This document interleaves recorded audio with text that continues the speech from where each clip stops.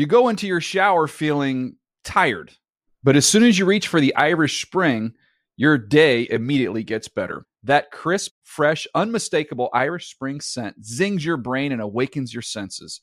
So when you finally emerge from the shower 37 minutes later, because you pay the water bill so you can stay in there as long as you want, you're ready to take on the day and smell great doing it. Irish Spring Body Wash and Bar Soap. Fresh, green, Irish. Shop now at a store near you. The Around the NFL podcast. It's makeup for an audio podcast. Welcome to another edition of the Around the NFL podcast. My name is Dan Hansis, and I am joined in a room filled with heroes. Mark Sessler, Chris Wessling, and Greg Rosenthal. What is up, boys? Hey, Dan.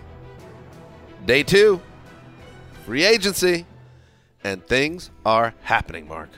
It's like I always have issues sleeping, but a lot of times, like in other times of year, I'll maybe watch a movie in the middle of the night. It's like constant refreshing of Roto World and constant like online sessions on Twitter for like 2 or 3 hours in the middle of the night, please. Let me take you through, because obviously, and this is not a surprise to anyone, but the Jets are always going to be a huge player in this free agency period for a lot of reasons, not the least of which that they had almost more money than anyone. Once the C.J. Mosley once the Anthony Barr contract came out, once it was the Le'Veon Bell thing was floating out there, I sent a tweet out, being happy about the direction of the Jets free agency, and I got a DM seconds later from Mike Garafolo, who a helpful reminder he offered to me, and I respect it. He's a guy from the region as well. He just wrote to me simply.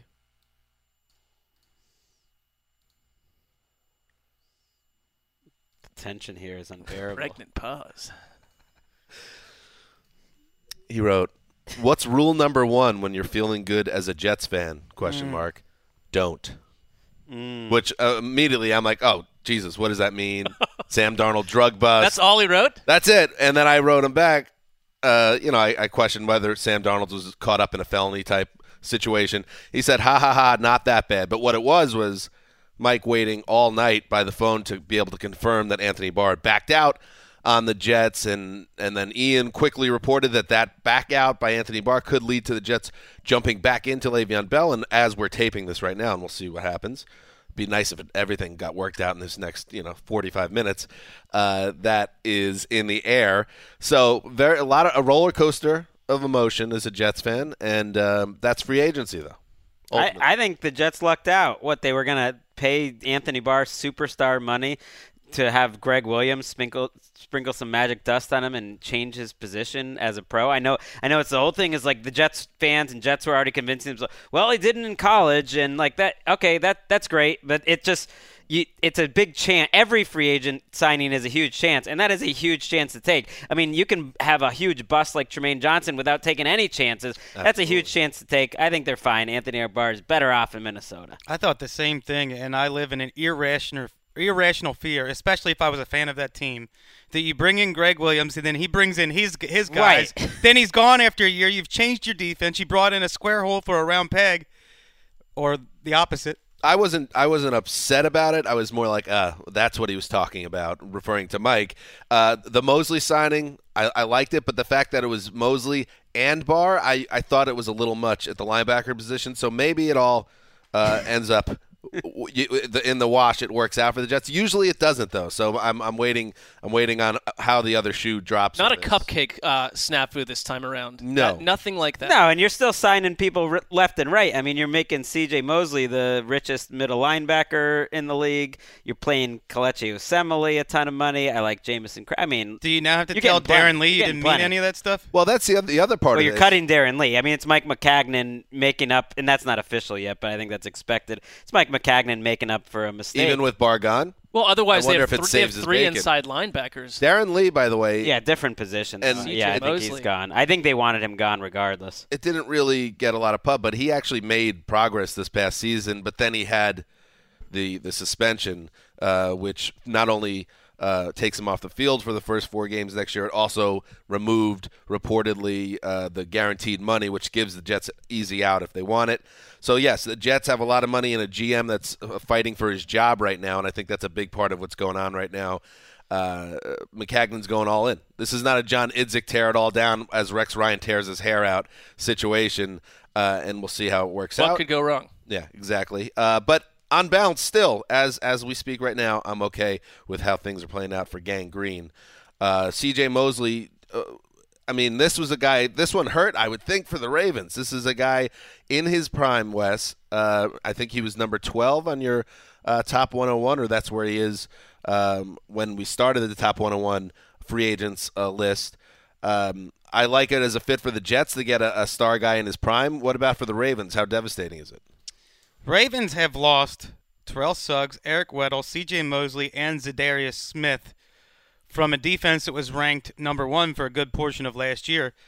Those are all big, big losses. Those guys played major snaps. They were 4 of the most important players in that defense, and I think, especially with the way that Lamar Jackson is set up to play, you're talking about low-scoring, run-heavy games where you need a good defense. So to me, this feels like a year of transition for the Ravens. Yeah, they were sort of due to have one of these years eventually. I think the Mosley one is the only one that really pains them. Suggs is, I think, surprising, but I think Mosley's the guy that they just thought, like, that's a lifetime Raven, and he's a really good player. I don't think, when you watch the Ravens, I don't think Mosley's this monster difference maker. It's more that he's a leader. He has a great reputation. He gets everyone in the right place. He's rock solid, and you're going to pay a premium if you're the Jets in free agency. The Ravens, I'm not that worried about them just because this is what they do. For years and years, they kind of have these mid-level guys that get huge money elsewhere in free agency, and they always figure it out. So I'm going to give them the benefit of the doubt. They're only a couple off seasons removed from getting a lot younger on defense and having to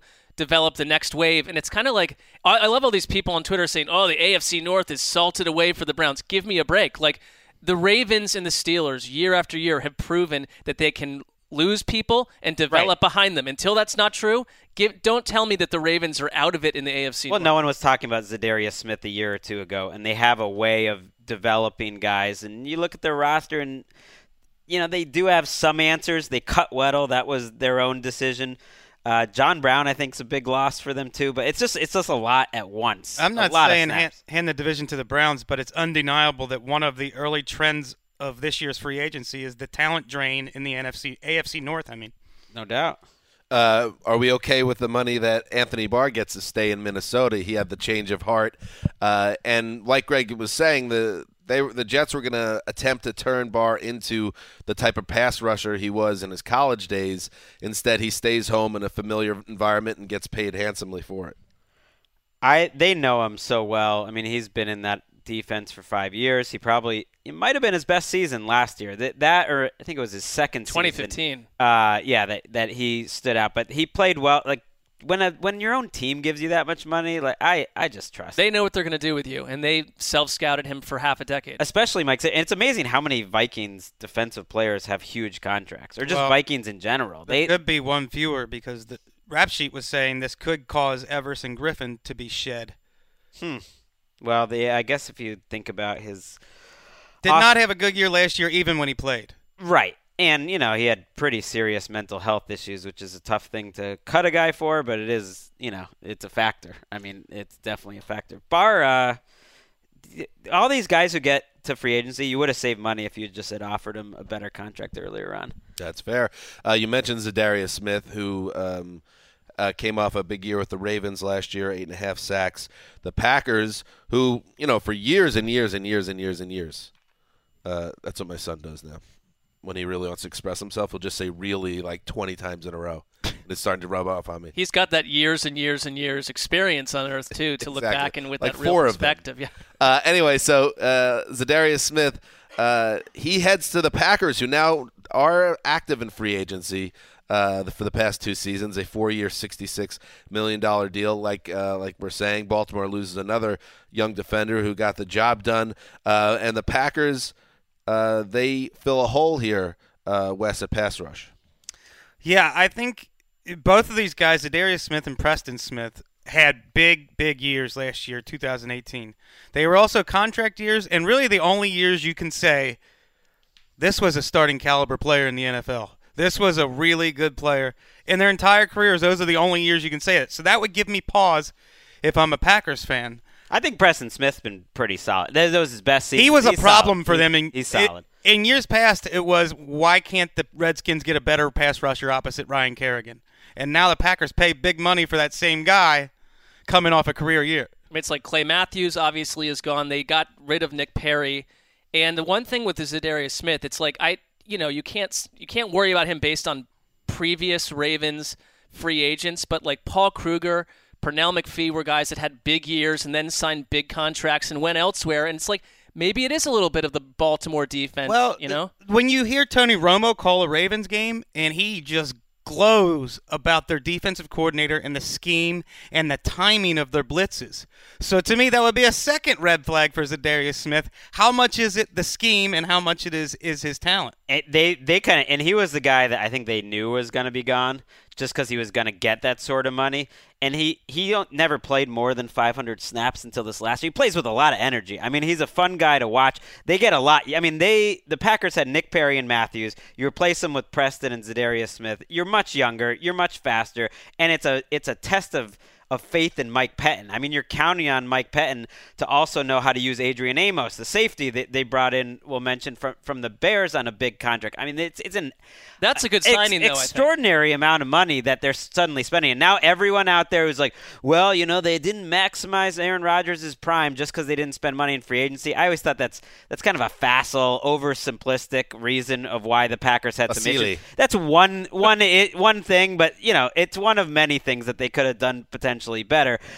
We'll see if this just suddenly turns them into a Super Bowl team. One point about that, and yes, they're making the defense unquestionably better. Everyone in this room likes Mike Pettin, and giving him more toys to play with could help the Packers be a better team because they haven't been for the last couple of years. But what about the idea of building around Aaron Rodgers a little more, because it hasn't happened yet? Maybe it's all about the draft and they're going to bank on nailing those picks, but I did not see a great supporting cast around Aaron Rodgers last year, and so far it's not better. I mean, I think it's weird because the draft is very heavy in defensive line and pass rushers, but this free agent class is dominated by pass rushers too, and there's a bunch of teams that have basically checked that box and they don't need to necessarily use the draft for it. I like Mike Pettin because he is bald and has better hair than Dom Capers. I mean, Amos is getting $21 million over his first 2 seasons. Wait, he's bald and has better hair than Dom? I get it. Bald head is better than crazy fake hair or whatever it was that Dom Capers had. I never, as a hair guy, I never really plugged in on Dom's hairline. What was going on with it? Well, just do a little work, and we don't have to spend a lot of time on the show on it, but there was something very mysterious. Looked like it might have been a little artificial, or not really artificial as much as you can just go buy it at the old Brian Urlacher. Well, it was not a so much level, that, more like a old wig store from a bad Lego hair almost. But no, I'm sure a very nice man. So I don't mean to go down that road. I feel like as a toupee, we're reporting. Okay, it's possible. We think so. I've looked at it up close. You never really know. It's by the way, men of the world, and yes, I physically, some ways I'm not fortunate. Some ways I am. Hair, I am very fortunate. Go the Chris Wessling route. Wes is a better looking man now than he was 10 years ago, and it's because he just embraced it and made it work in a really nice way. Do not, Maybe if you're Urlacher, because we talked to Urlacher at the Super Bowl. He's a large man. Giant man. And I thought it looked good up top. But when you're a millionaire, you can get those type of treatments. He looked better bald. The hairpiece, though. Bald. It's over for the hairpiece. Well, yeah, that's as a society, let's move on. I thought we did. Yeah, I think people have. The rug, as they say. Not everyone. Yeah, that's as stale as that Don Capers defense there. Ouch. Way to tie it news. together. Greg on fire. So you weren't fired up, by the way, Dan, about the Billy Turner signing for $28 million? And there's been some wacky offensive line money being thrown out, including the Packers doing that on their guard. I mean, paying a lot for versatility. I missed the Billy Turner signing. I got to be honest with you. You weren't plugged in on that? Yeah, no. They're paying a lot. All right. Listen, we got a surprise guest. We like to hit the audience with a treat every once in a while, and sitting to my left right now, Charley Casserly of NFL Network, former general manager. The man's got a ring. 2 even? 4. 4 rings! The man. 2 times 2. The host did not do his homework. Charley is in the podcast studio for the first time. Charley Casserly, welcome to the Around the NFL podcast. Thank you. I'm honored to be here. You guys do a great job, and I'm glad I could share a few minutes with you in between shows here. I know. You're a busy man right now. I would wear the 4 rings just to help me, just to have it on each hand. And you They're awkward, okay? All right, Charley. Yeah. So excited to have you here, and it's Charley season right now. Is what I said it downstairs yesterday. You have a little office right next to where we are, and you've been in the news a lot. Okay, you want to know how much you've been in the news, Charley? No, I don't. But anyway, go ahead. Here's a headline from today's or yesterday's New York Post: Josh Rosen next on ex-NFL execs warpath. Hey, I'm just telling the truth. You can't handle the truth. Okay, don't take the truth. Well, Josh Rosen, the book on him in college, needed to work harder.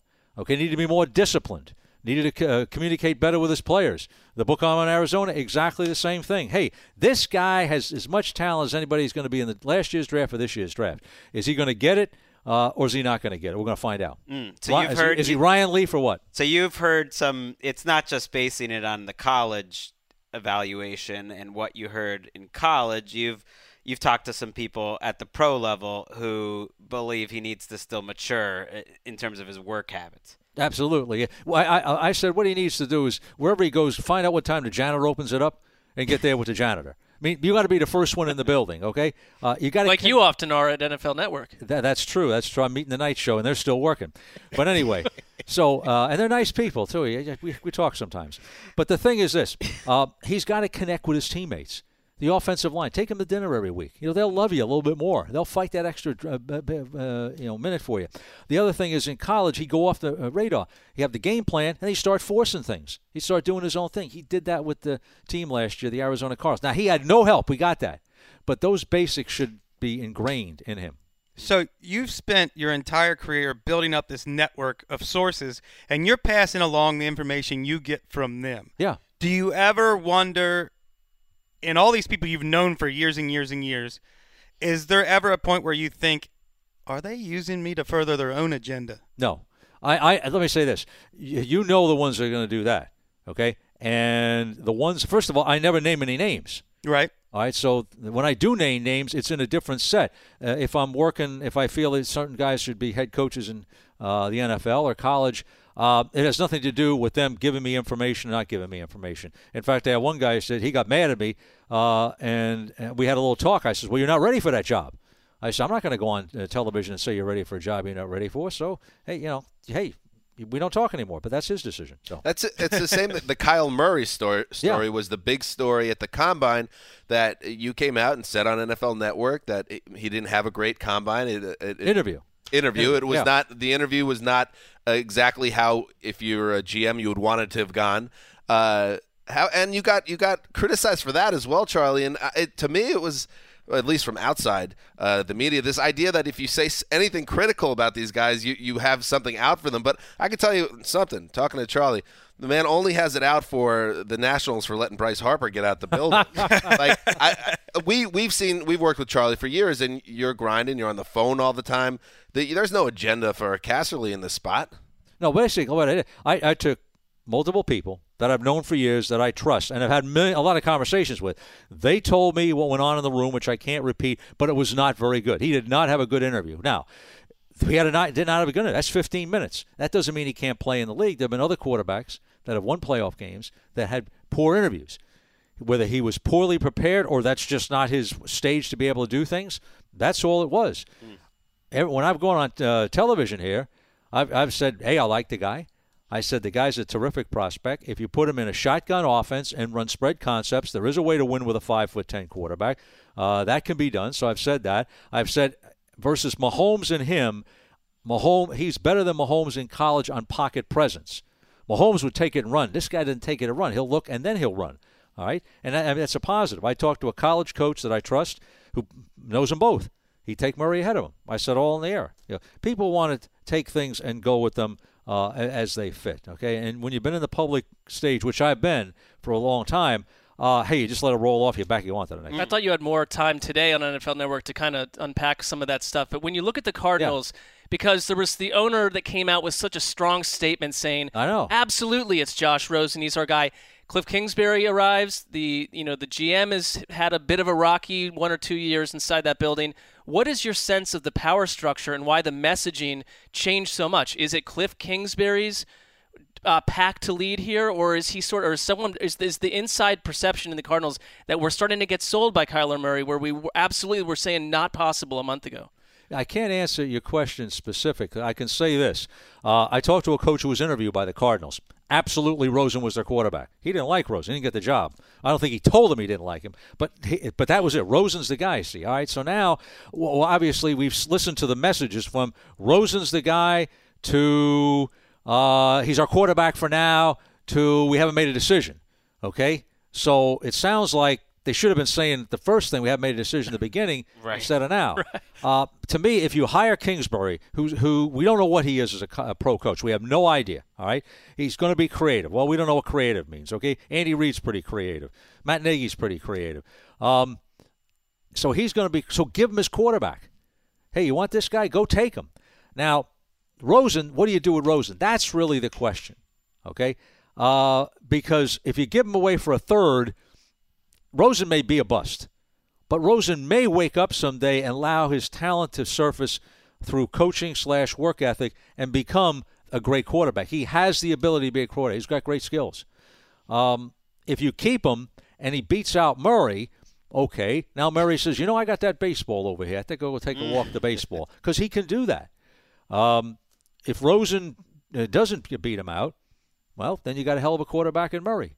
So it's not a simple answer. I would not give away Rosen for nothing. That's, I guess, where I would start. Right. Hold on to him and see what you can get. When you're about to do that hit on Up to the Minute, Charlie, are you kind of thinking in the back of your head like, oh yeah, ESPN producers, you better flush out your A block tomorrow because Casserly's about to break some news. This bomb's gonna drop all over the NFL. Are you getting fired up? Charlie's looking. No, I don't think of things. To be honest with you, I'm a little naive. I didn't realize it would get that much publicity because of this. Hey, The guy had the interview, I don't know, Wednesday or something, on Thursday. Let me say this. I've seen those interviews go out the next day. Okay, I was a little surprised that nobody put anything out, and I didn't ask about Kyle. I asked about the 4 top quarterbacks. Give me all the 4 top quarterbacks, okay, from multiple teams. And his was the one that was over here. The others were all pretty much in the positive side without any real issues. So, hey, here's what it is. So, anyway. What is a move that you've seen in the last 2 days that kind of jumps out to you as a home run move for a team? Well, Minnesota stealing by Anthony Barr back, really. Yeah. I hate to say that. So, and I've been, I don't know if I've ever was in one like that, but let me say this. You're going to strangle somebody when you lose one like that. Say, hey, you agreed to this deal. Mosley, obviously, getting a 26-year-old or whatever he is in free agency, that's a Pro Bowler. That's what you're trying to get. That's what you're trying to get. So, that one, I marked down some things. I did something with Taylor Scotty for her Instagram there, just plugging that for her on this. But we did the Browns. We talked about them improving their pass rush. Olivia Vernon and Sheldon Richardson. You go with Myles Garrett now. You can only double maybe 2 guys. You can't double 3. So all of a sudden they got 3 pass rushes, which is pretty good. So that was one team there. In your past in the front office, did you ever have an Anthony Barr type situation where you it was a handshake deal or an agreement in place and you kind of got whacked in the end? Because it feels like something that would stick with you, stick to your ribs as a GM. Well, you'd have some that are like college free agents or some things that are maybe below the radar and stuff like that. Nothing as high profile as Anthony Barr. What do you think about the Jets in general? Like, I know you have a past history with Mike McCagnon, their general manager. You work together. You know him. Like, what are you kind of looking at where he's at in his time with the Jets? And then obviously a very aggressive offseason so far. Even though Barr ended up going back, they have added a number of starters. Yeah, when he went in there, and I think they did the right thing. They went for like a 2-year plan to win right now without sacrificing the future as far as draft choices or cap room to establish some validity in the market because it was really down at that point, and they almost pulled off the playoffs that first year. Then getting Darnold was brilliant because he was aggressive, trading up early to get in a position, and fortunately he got Darnold. Otherwise he would have gotten Mayfield maybe, okay? But they would have gotten a quarterback. So they've got that. They're being aggressive in free agency. The Barr one really hurts them, I think, in losing him because if they got Barr, that means on their first pick they get a pass rusher, they'd have 2 bookends. Which they've not had in 1,000 years. That's right. So that one hurt. We'll see how they rebound in this, but they're off to a good start. They've got to have a good draft, but he's hit on the high picks. He's got to do a better job in that middle round part. I'm nervous, Charlie. I'm nervous. I wanted that center, Matt Paradis. He's going to Carolina. The Jets still. I'm a Jets fan, Charlie. They need to do some more work. But I like to see the Barr thing hurts them because it took them out of the market in a critical time when they could have been negotiating for other players. That's where it hurts them. That's a good point. One of my pet peeves, Charlie, is bringing in a new. Only one. Yes, this is my major pet peeve. Wes has many pet peeves. Struggling franchises, you often see them bring in a new defensive coordinator, change the personnel, change the scheme. Then that defensive coordinator is out after 2 years. You change your whole scheme. You trade it away. So when I look at Anthony Barr and Greg Williams is notorious for this. He only lasts a couple years no matter where he goes. Gets rid of everybody who was on the defense before, brings in his guys. Is this a necessary evil? Or is it something where maybe he should be adopting to the talent that's already there? You should take the talents that's already there and work with it. Now, here's the thing. What bothers me about Greg Williams, he's a 4-3 guy. This is a 34 team. Now, he said he's got 37 defenses or something like that. The guy is creative. The players play hard for him. They'll buy job into offers, him. too. He's got more defenses than job offers. That's right. But coming out of his ears. The players will buy into him, and they'll play hard for him, and I give him credit for that. But I'm not so sure – I want to see him coach a 34 defense. He's a 4-3 guy. If you have got to go to the 4-3, you go to the 4-3. And then That's have what to I make wanted your to adjustments. So sometimes the coach has to adjust to the players. Absolutely. And here's the thing. When you take over a team, not every player is bad. All right? And when you take over an organization, not everybody in the organization is bad. So throwing everybody out, I've seen people do that. That's an ego thing. That's not the right way to do it. Feels like the Raiders have been doing that a little bit over the last year in terms of getting rid of players. One of the first conversations. Well, here's the thing with Gruden. See, he worked here one spring. And I said to him one day, I said, John, did you have a 100-man roster when you coached? You love everybody. And then you fire them tomorrow. Okay? Greg's been saying that for 15 years. Now, here's one I haven't said. What did he say? What was his response? He had none. So They haven't spoken since. But, he's no longer on your list of sources. Yeah, I want to see the list. He was never a source. He was never a source. I want to see the guys that Charlie, that were on the source list that they fell out. Like, how long is this list? Is it hundreds and hundreds of executives and agents and people throughout the league? Who's on the dead list? Let's dig into that. Hey, they're gone. They're not anymore. So we don't want to exist anymore. If we asked something like that again, we might be on the dead list. No, you're over on this list over here. So anyway, you're on the good list. All right, good. God. Got to be on the right list with Charlie. By the way, Charlie. Yeah.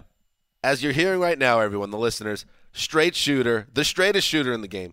Listen to what he has to say, and he's all over NFL Network right now. All over it. It's Casserly season. Hey, we're going over to the boardroom next year, okay? Oh, my God. I mean, we hit you in between quarters here. I know, and we really appreciate it because we know you're a busy man. Check out Charlie on NFL Network. Follow him on Twitter at Charley Casserly, and that's Ley. He mixes it up. Following him on Instagram. Runs a good Instagram. Charley Casserly has a strong Instagram game and could be teaching Taylor Bisciotti and other people some lessons. So. Wow. Casserly on the gram. Get your national news there. All right, then. Charlie, hey, we great to be with appreciate you guys. Thanks, all right. Charlie. Thanks, Charlie. There we go. Okay. Charley Casserly, back to the grind. Thank you, sir. Okay. Thanks. And off he goes, and we continue on. Love Charley Casserly.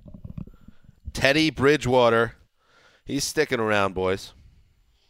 Staying with the Saints, deciding it's better to stay as the understudy to a 40-year-old Drew Brees rather than perhaps go to the Dolphins, who, according to NFL Network's Jane Slater, had a bigger offer than what the Saints were willing to give him. But still, he decided to stay with the team, Mark, in New Orleans. That's in a Super Bowl window. And I guess, Mark, and we've been talking about this for a long time, it didn't help Teddy that the timing was terrible when he finally got to free agent as a healthy quarterback. No, Charlie mentioned what he thought were some of the more interesting decisions and free agent transactions. This was one to me because you don't often see a quarterback put off the idea of becoming a starter somewhere. It sounds like they still want to release Ryan Tannehill. You're stepping into a starting role under a new coach. And you go back to what maybe career-wise, if Drew Brees has one more season, let's say, then you'd step in next season on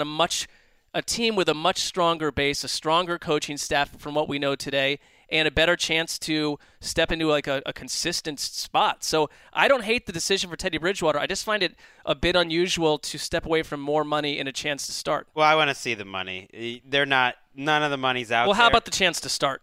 As an NFL quarterback, you don't think that matters at all? I'm guessing it doesn't. I think he's getting a backup contract in either place. When they don't show you the money at first, it's because it's not a very good contract because no one's proud of it. The agent's not proud of it. They're not trying to use it for advertising. If I have to guess, I would guess he's getting paid to be a backup in New Orleans, and he was going to get paid to be a backup but a little more in Miami. Maybe that's $5 million from the Saints, and it would have been 6 or 7 from Miami. If it's anywhere close and you had nothing close to a guarantee or even a likelihood of starting in Miami, I mean, New Orleans is a no-brainer. It's a great decision, a calculated risk with foresight to stay with Sean Payton, to stay with the talent that they have on that offense, especially the offensive line. Can anyone name more than one Miami Dolphins offensive lineman right now?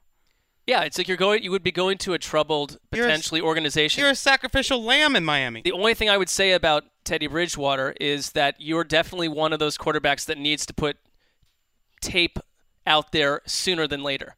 You're going to wait 2 more years of maybe taking 15 snaps over the next 2 years. Then what are you? And he's 26 years old. I mean, he's not like he's an old guy. He fetched a 3rd-round pick. The Jets signed him to the bargain basement deal last year, and then flipped him to the Saints for a 3rd-round pick.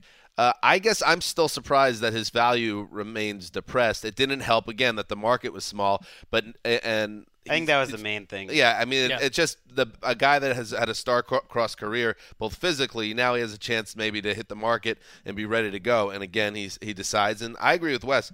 Ultimately, not a bad decision because who knows how much longer Drew Brees is there. Right, or it could be a thing where Drew Brees plays for 3 more years and this contract comes and goes and he hasn't done anything. Right, but here's my thing. If any team wanted him to be a starting quarterback, he would be on that team, but no teams did. I mean, the Dolphins did, but at a cheap rate. From everything we're hearing, he was going to get a chance to compete to start, possibly with 2 other people, and he was getting a backup contract. That is not necessarily saying, hey, we want you to start. Like, hey, we're going to pay you even $15 million, $18 million. I think if he had that offer, he would have taken it, and that's fine. And now he's smart. Well, no, I don't want to belabor it, but I guess the one thing for me is, like, we're talking about the mentality of an NFL quarterback. It's not just simply about money. You are also telling people, I'd rather be a backup than compete for a starting job in the NFL. I don't care what team it is. Like, you had quarterbacks, quarterbacks without options typically wind up going to bad teams. But a lot of people are miserable in miserable situations. And Miami certainly looks like a miserable situation. This isn't like a middle manager at IBM. This is a people NFL find their happiness in happy situations. Well, all right, that's fine. It sounds like they're interested in Tyrod Taylor. I just have the feeling that they want to draft someone that it was at best going to be a situation like the Jets where very well they might end up drafting a guy in the top 5. They might move up to take one, and you're battling against another veteran. And the risk of that happening, I think, would be too much to leave New Orleans for. Let's move on. Honey Badger has a new home. He's on his 3rd team now because he agrees to a 3-year, $42 million contract with the Kansas City Chiefs before Wes free agency window opened. He tweeted out that money's great, but rings are better. Well, he just went to a team that a lot of people install as the AFC favorite. Good fit? I think it's a very good fit for a secondary that for parts of the season last year was, I thought, the worst in the NFL. And I don't think they can count on Eric Berry to ever be close to what Eric Berry was in the past. And now he looks like he might be a candidate for release. Tyrann Mathieu was out of a position on a few plays last year with some miscommunication, but I thought physically he was back to almost where he was before the second of his ACL injuries. He's one of the big winners in free agency. I think Houston it sounds like they were in on Matthew to the very end, that his price was, $10-11 million from Houston, and he didn't, per season, didn't take it right away. Once the Landon Collins contract dropped, Ian Rappaport believes the price for Matthew went up, and then these two teams are bidding against each other, and Houston was pretty disappointed that they ended up losing him. He gets $14 a year just 3 years after he tears his ACL for a second time. Like, he is a great example of a prove-it contract working out absolutely perfect for him. I don't think the Texans necessarily came that close to the final offer. They talked about it being like $9.5 to $10 million per year. As a backup offer and a fallback, the Texans go and get Deshaun Gibson, who was let go by the Jaguars, but he will, I guess, help to alleviate some of the sting of losing Honey Badger. But yes, it's would not be surprised if the Texans are very disappointed right now how this all turned out. They also signed Bradley Roby at cornerback. Yeah, I mean, they've essentially got a brand new secondary. So Gibson, it's like everyone who needs a safety can get one this offseason. Gibson is a cheap enough. Like, there's more starters available at safety than any other position. Roby, to me, was a great signing, very similar to the Tyrann Mathieu signing from a year ago, where you're getting a guy kind of at his value low. But if you want to keep him, it's tricky. Like, the Mathieu thing worked out for the Texans in that you got him for a year. But ultimately, they weren't aggressive enough, and they only got that 1 year out of him. You could see that happening with Roby, too, because he's that kind of talent. Let's move on to the Broncos. They're making moves. Juwan James and Kareem Jackson both join the fray. Greg, John Elway, spending some money. Your thoughts?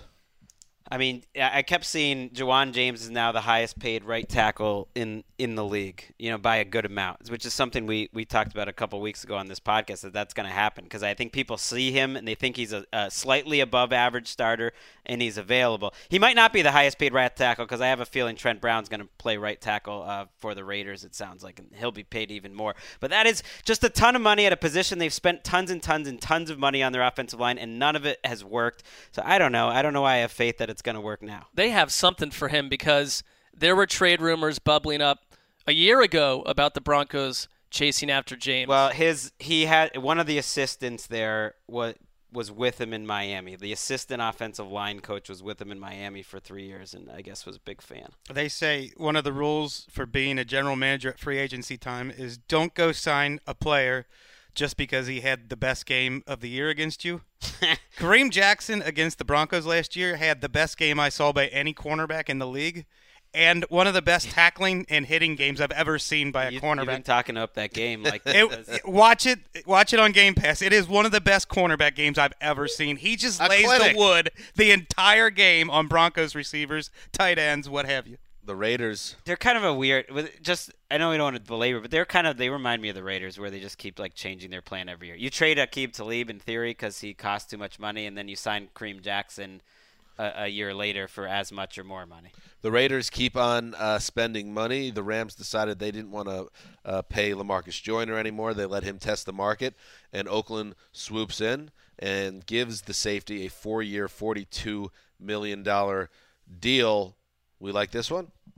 Well, I think it adds speed to a secondary that desperately needed it after playing guys like Reggie Nelson and Leon Hall and Carl Joseph at safety the last few years. I mean, Leon Hall and Reggie Nelson both in their mid-30s, so getting the young legs back there, I think that's a good signing. They are one of the teams that has not gone after major pass rushing help, and they're sitting in the draft where they can do that. But what did they have, 13 sacks last year or something?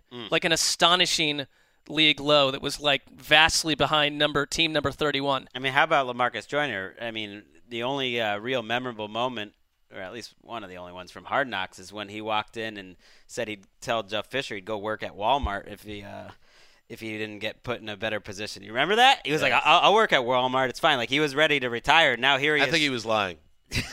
He doesn't need to work. He can go buy a Walmart right now. That's the shortest safety tandem maybe in NFL history. I mean, he's 5'8", and Carl Joseph's, 5'9", 5'8", 5'9". I mean, just throw some jump balls up there on the old Raiders. Hey, Mark, the Colts have more money than anyone, but they're not spending a lot. Maybe that's Chris Ballard. That's his move. He doesn't want to invest heavily in free agency, and that's fine. We won't judge him. He did make a move, though, on Tuesday, agreeing to terms with Devin Funchess, formerly of the Panthers, a 1-year deal, max value of $13 million. I I don't know. What do you think about this one? I don't know about this one. Kind of threw me a little bit. I don't think it solves all their issues.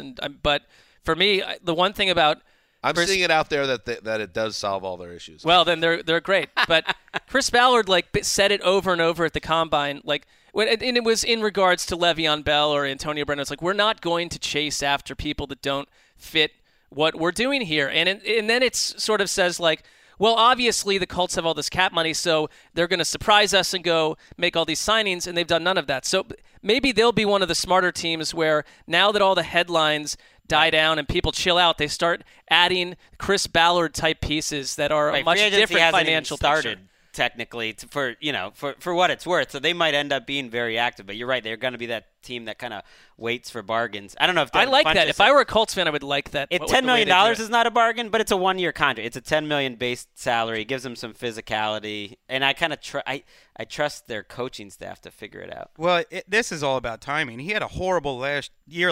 Did not catch the ball well. Did not win at the catch point well for a guy who's 6'4", 230. But I thought he played really well the year before. 2017 was a good year. So if he had made free agency the year before, I think he would have cashed in. Well, there was a time when Ron Rivera called him, other coaches too, that he was the most promising player on the entire Panthers offense. It just feels like a long time ago. The Bills made a play for Antonio Brown, kicked the tires. Maybe a deal almost got done. Maybe it didn't. But they were undaunted either way. And they've been very busy. The Buffalo Bills signed slot receiver Cole Beasley. They also got John Brown. They got Smokey to add to the weapons around Josh Allen, the second-year quarterback. And then they go out and get Mitch Morse, who's one of the top centers on the market. Tyler Kroft also added to the mix. That's a lot. And don't forget, Greg, yeah, boy, Frank Gore. Oh, so Ty and Secchi. Ty and Secchi. One of the best lead with swing tackles in the NFL. Let's get to Gore in a second, but let's start. We had the receivers in there too, right? I mean, John Brown and Cole. Yep. Brown and Cole. I mean, This is a team that is making a move. They're trying to get respectable, and just like down in the Meadowlands, they're trying to build around Darnold. Allen deserves a shot too to have some weapons around him, Mark, and now they do. I mean, the Bills needed everything on offense, everything, and so. You have to be aggressive. This is one team that, you can say, let's not, go crazy in free agency and build the way the Patriots do. But you almost have to wonder who would still be there a year from now if that offense didn't progress. And you've got a second-year quarterback. I like the John Brown signing. Cole Beasley, to me, I think these guys made some cash here, but they needed everything. They're not in a great position to wait for the draft at all. They needed NFL receivers, and so John Brown's a risk. But if anyone can go. Run down We still think he's a risk? I mean, just because of his health and his injuries, yeah, absolutely. I mean, he's been in the NFL, 5-6 years? He's been productive, 2 of them. So I think he's a risk, but it's a risk worth taking. I mean, if anyone can, track down a 97-yard throw by Josh Allen, it's Johnny Brown. I like the idea of that combination, and he did enough. Essentially, the way it worked out for Brown, he had the sickle cell issue in Arizona, and then he couldn't stay on the field, wasn't effective. And then after 8 weeks or so, he was having a Pro Bowl-type season with Joe Flacco last year, and that all wiped away once Lamar Jackson took over. But I guess the Bills, and I imagine other teams, saw enough. All right, so he stayed healthy all year, and he showed with a quarterback that could sling it. He could put up numbers. We're sold. I like the Bills signing there. Nothing they do really makes off-season news. So last year when their GM, Brandon Beane, said, look, we got to take a 1-year penalty on the cap. We got to mortgage our future. We're not going to be that competitive this year. We're rebuilding. Yeah, they're out of cap jail now, and they're making a better team. I kind of like what the Bills are doing. And I don't think these are major name splashes. Cole Beasley isn't going to move units, but he's really friendly for the quarterback. Yeah, no, that's good. But it does. And I saw there was an article I think on SI today talking about where players like to go. Ultimately, I saw that too. It is money, and these guys are all coming to Buffalo because Buffalo is paying them. And Tyler Kroft is going wherever day. You're paying him whatever they paid him, which was a lot, $18 million. That was one of the more surprising ones. I mean, Mitch Morse right now is, I think, just about the highest paid center in the league for a very average, center. So, that's generally not how you get ahead long term, and a lot of those type of offensive line contracts have not necessarily worked out unless you have the system and the players around them to make it. Well, what's also expensive is Josh Allen getting taken out in week 4 right up the middle of the line because you have no center the way they were last year. And Greg, yes, let's touch on the inconvenient career finale. Well, it might not. We've thought that it would be a finale for the last couple years, and he keeps going. And he needs about 600 more yards, I think, to go up to number 3. Is it all time? So that's going to be tough as LaShawn McCoy's backup. I hate him being in Buffalo because Miami was such a perfect last spot. You want him to be with a contender, but he's still playing pretty well. It says College a lot. Days. He's a 34-year-old running back who's still getting signed before free agency even starts. But how about he's older than 34? There's something to that. 35. Wait, He's almost 36. Flip side, Greg, and I would never judge a man for getting an offer and jumping at it, but I will question it a little bit, the idea of jumping at the first offer he got as opposed to maybe finding a place that could use him and he'd still get some carries, but also maybe not end the season with end his career with a rebuilding team. I mean, he's had the same agent his whole career. That's not true, actually, but Drew Rosenhaus is now. I think he had a sense of the market. He's at the stage of his career. You have to take the offer that you get. Right. There's no guarantee that he was going to get multiple offers. I'm sure he, from the sound of it, he wanted to go back to the 49ers. That wasn't happening, and you take what you can get. Since we brought up another guy from the U, LaShawn. I mean, they have 3 guys over 30 in their backfield: Ivory, McCoy, and. Is Ivory still going to be there? Probably. They cut Chris Ivory. Since we brought up Mitch Morse, let's talk about the other big center on the market. The Panthers agreed to terms with Matt Paradis, formerly of the Denver Broncos, a 3-year, $27 million pact. This one, as a Jets fan, stings a little bit because I really wanted New York to grab Paradis, and Carolina made the move, though. They got it done, so you add a very steady player to the center of your line. He's coming off a serious leg injury that ended his 2018 season prematurely, but he's said to be ready to play by June. So that's a nice pickup by the Panthers. They had really seen an exodus of players over the past 2 months on that roster. It's nice to see them add one for once, and they had some work to do on this offensive line. They still have work to do at left tackle, so maybe they'll address that in the draft. It was weird how dismissive John Elway was about Matt Paradis when asked. It's like the one good offensive lineman that they've found over the last few years, and he just seemed totally uninterested in re-signing him. Maybe it's the broken leg. Yeah. Mark, Browns news. Sheldon Richardson, an old New York Jet who's bounced around looking for another multi-year contract. Well, he got it, a 3-year, $36 million deal with the Browns. The Browns who also got Olivier Vernon in the building via trade last week. Of course, Myles Garrett on that line. We touched on it with Charlie. You like this one? I do. I mean, I don't think they're spending completely unwisely in free agency, and you have Vernon, Garrett, Sheldon Richardson, and Larry Ogunjobi, who you put them along with Jannard Avery. That's a pass rush, and they still struggled last year. I think they were 21st or 22nd in sacks. There was a lot of pressure. There were moments where I thought Cleveland could have ended a couple close games that they were in that they lost because they couldn't quite get to the quarterback. This will help with that. I think that Richardson is an upgrade over Trevin Coley. And, I know he's bounced around.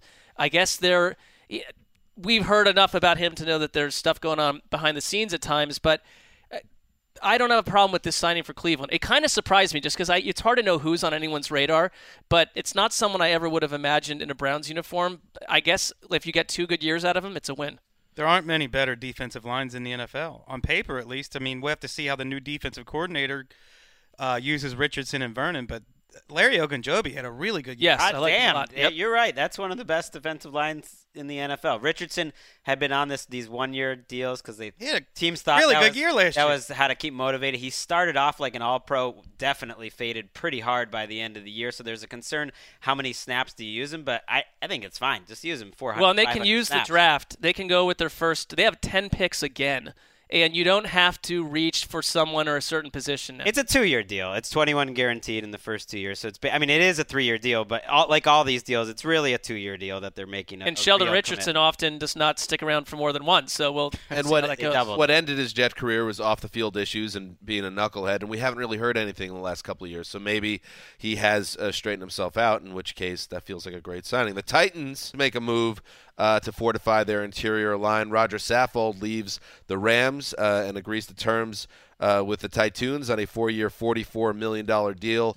It includes $22.5 million guaranteed. Where did he fall, Greg? He was pretty high in the top 101. Top 25. And one of the top-ranked linemen, I assume. I love what the Titans are doing. Adam Humphries in the slot, Roger Saffold, 2 positions of need, and that offensive line has been too inconsistent.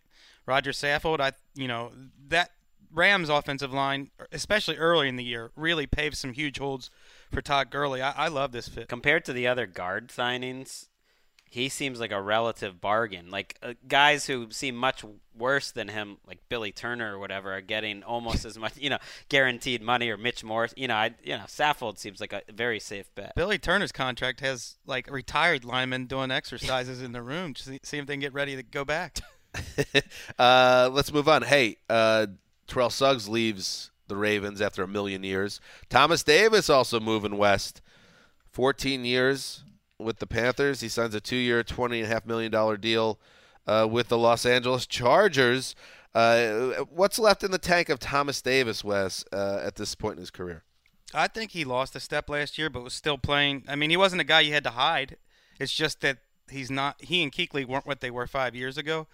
But it does make me wonder how different the Chargers defense will be this year, whereas last year, out of necessity, they played so much dime defense and they played a lot of safeties at linebacker. It looks like they're going more traditional this year. I want to see, $20 million for this is the most surprising contract we've seen. I want to see it feels like it's almost phony. Like, how could Thomas Davis be making $10 million a year at this stage? I kind of don't believe it. I suspect it's more like a 1-year, $6 or $7 million contract, and even that's a lot for a linebacker of that age. I mean, the Davis family hopes it's not totally phony. Right. There's also talk that they're going after Earl Thomas. I mean, he's like an NFL Man of the Year. He's about as well-respected a guy as there is in the NFL, and I think that certainly has some premium. They needed linebacker help. Surprised. All right. Mark, your boy, Mark Ingram. My dog, Mark with a C. He's been replaced in New Orleans. Latavius Murray agrees to a 4-year, $14.4 million deal with the Saints, so he will join Alvin Kamara. And your boy, Mark Ingram, is moving on. Take us through how you feel personally first. It's weird because both of those guys were on that USO trip I went to, and I remember we were in Germany towards the end of the trip, and you knew that Ingram was in a contract year, and Latavius Murray likely was in his final year with the Vikings, and everyone was eating dinner and kind of talking about how cool it would be if they were a duo backfield somewhere else. This is not how I thought Mark Ingram would have had this play out necessarily, where they became very good friends during it. They were super tight, and one just takes the other's job. Inside story here. Interesting seeing Nice scoopage. At least 3 Saints teammates on Twitter begging Mark Ingram to come back and saying how much he means to that locker room, how much he means to their chemistry. He was certainly a well-liked guy in New Orleans. If you're with him, honestly, there is, even with Alvin Kamara, when wanted to make initially, is there some sort of rivalry here? And then they just did all their interviews together. He is loved by those guys, and you want to keep him around. He's been there his entire career. It sounded like he got offered something similar and thought and probably can do a little better, and so it came down to money. And Murray's really well liked and probably one of the more thoughtful. He kind of has a rep. He always wins the media good guy award. He's just known as a thoughtful guy. So it seems like it's a nice replacement if you're gonna replace. Yeah. All right, it's about 5:15 Eastern time on a Tuesday. As of right now, in this moment of recording, this is the big names who are still out there: Le'Veon Bell, Earl Thomas, Justin Houston, KJ Wright, and Ndamukong Suh. Haven't heard much about him. Some quiet markets. Ziggy Ansah, our old friend, La Sid's favorite player. Remember she banked on him leading the league in sacks once? Cost her a sandwich. Yeah, she needed I think he had 2 that year. She's still super pissed about that, she told me. Tevin Coleman feels like they're just waiting for the Le'Veon Bell signing. So those are some big names still out there. So while there's been a ton of work and there will be a ton more signings to come, some big fish still out there in the sea. I mean, Le'Veon Bell's dropping his new album at midnight tonight as free agent, in theory, the day that free agency starts. And that's next level. Life's a gamble. Check it out. Really. Or don't. You don't have to. Or don't. But it the cover is him rolling some dice. It's got 4 aces. It's if he can somehow sync up this album release and that's why he's waiting to sign on Wednesday, and it's all he's definitely doing that. Connected in some way. I love it. If you told me, I like how silly, it is only slightly tedious. Silly it is. As a Jets fan, if you told me I had to listen to the entire Le'Veon Bell album before he went to the Jets, I don't know if he's on the Jets. I think Tevin Coleman's my running back in a couple of months. Should we put a sandwich on Earl Thomas' landing spot? You want to do that? Let's do it. All right. I'll just go with the field, which would be the Cowboys. Not the field. I will go with the favorite. I wish I say could. the Cowboys. Can I take the field? I'm going to go Niners because I think the Cowboys might have already found a way to do this. Although maybe this whole safety market's crazy, but it sure is. Niners. This one is completely out of left field, and I'll probably be way off. The Bears are shedding salaries for something. They're clearing some room for something. And they lost their safety, Adrian Amos. No, that's not going to happen. Sorry. They've had been. I'm going off. There are a lot of people a while ago linking them to Le'Veon Bell too. Well, they also had one of the weirdest since they came up. We haven't had a chance to say it. Signings in free agency, which was Mike Davis for 2 years, $6 million. I guess they're going to trade or cut Jordan Howard, but I was really surprised Mike Davis got. Like first day free agent money. They signed Buster Screen. I'm going the Chargers. How about Gus Bradley gets his old guy back? All right. I'm also going Chargers. All right. So we got Cowboys, Chargers, 49ers. Sandwich on the line. One other name that's been quiet the market, Wes, Jared Cook. It has been. I haven't heard anything about him. A guy that you think would have a bigger market, and perhaps it's all being done cloak and dagger, but usually you hear bzzz. I agree. He's dropping an album too and waiting just until a couple hours from now to announce. It's like a Jimmy Buffett covers album. Very strange release, but he's hoping to move some units. All right. Nice work, guys. Tuesday, show in the books. Tomorrow, Wednesday, another pod. That is when the 2019 league year begins. So a lot of this stuff becomes official. Maybe some other snakes will walk out on handshake deals before that happens. But 4 p.m. Eastern is when all this stuff gets set in stone. And I assume the next time you hear from us, we'll be able to talk about Le'Veon Bell and where he is. Free agency opens at 4 p.m. Eastern and closes at 5 p.m. Eastern. And we are on a beach by Friday. All right. That's it. Stan Hansa signing off. For Quiet Storm, the mailman, the old boss, Kent Brown behind the glass, and thank you to Charley Casserly. Squeezing the sand, say? Love that guy. All right. Till Wednesday.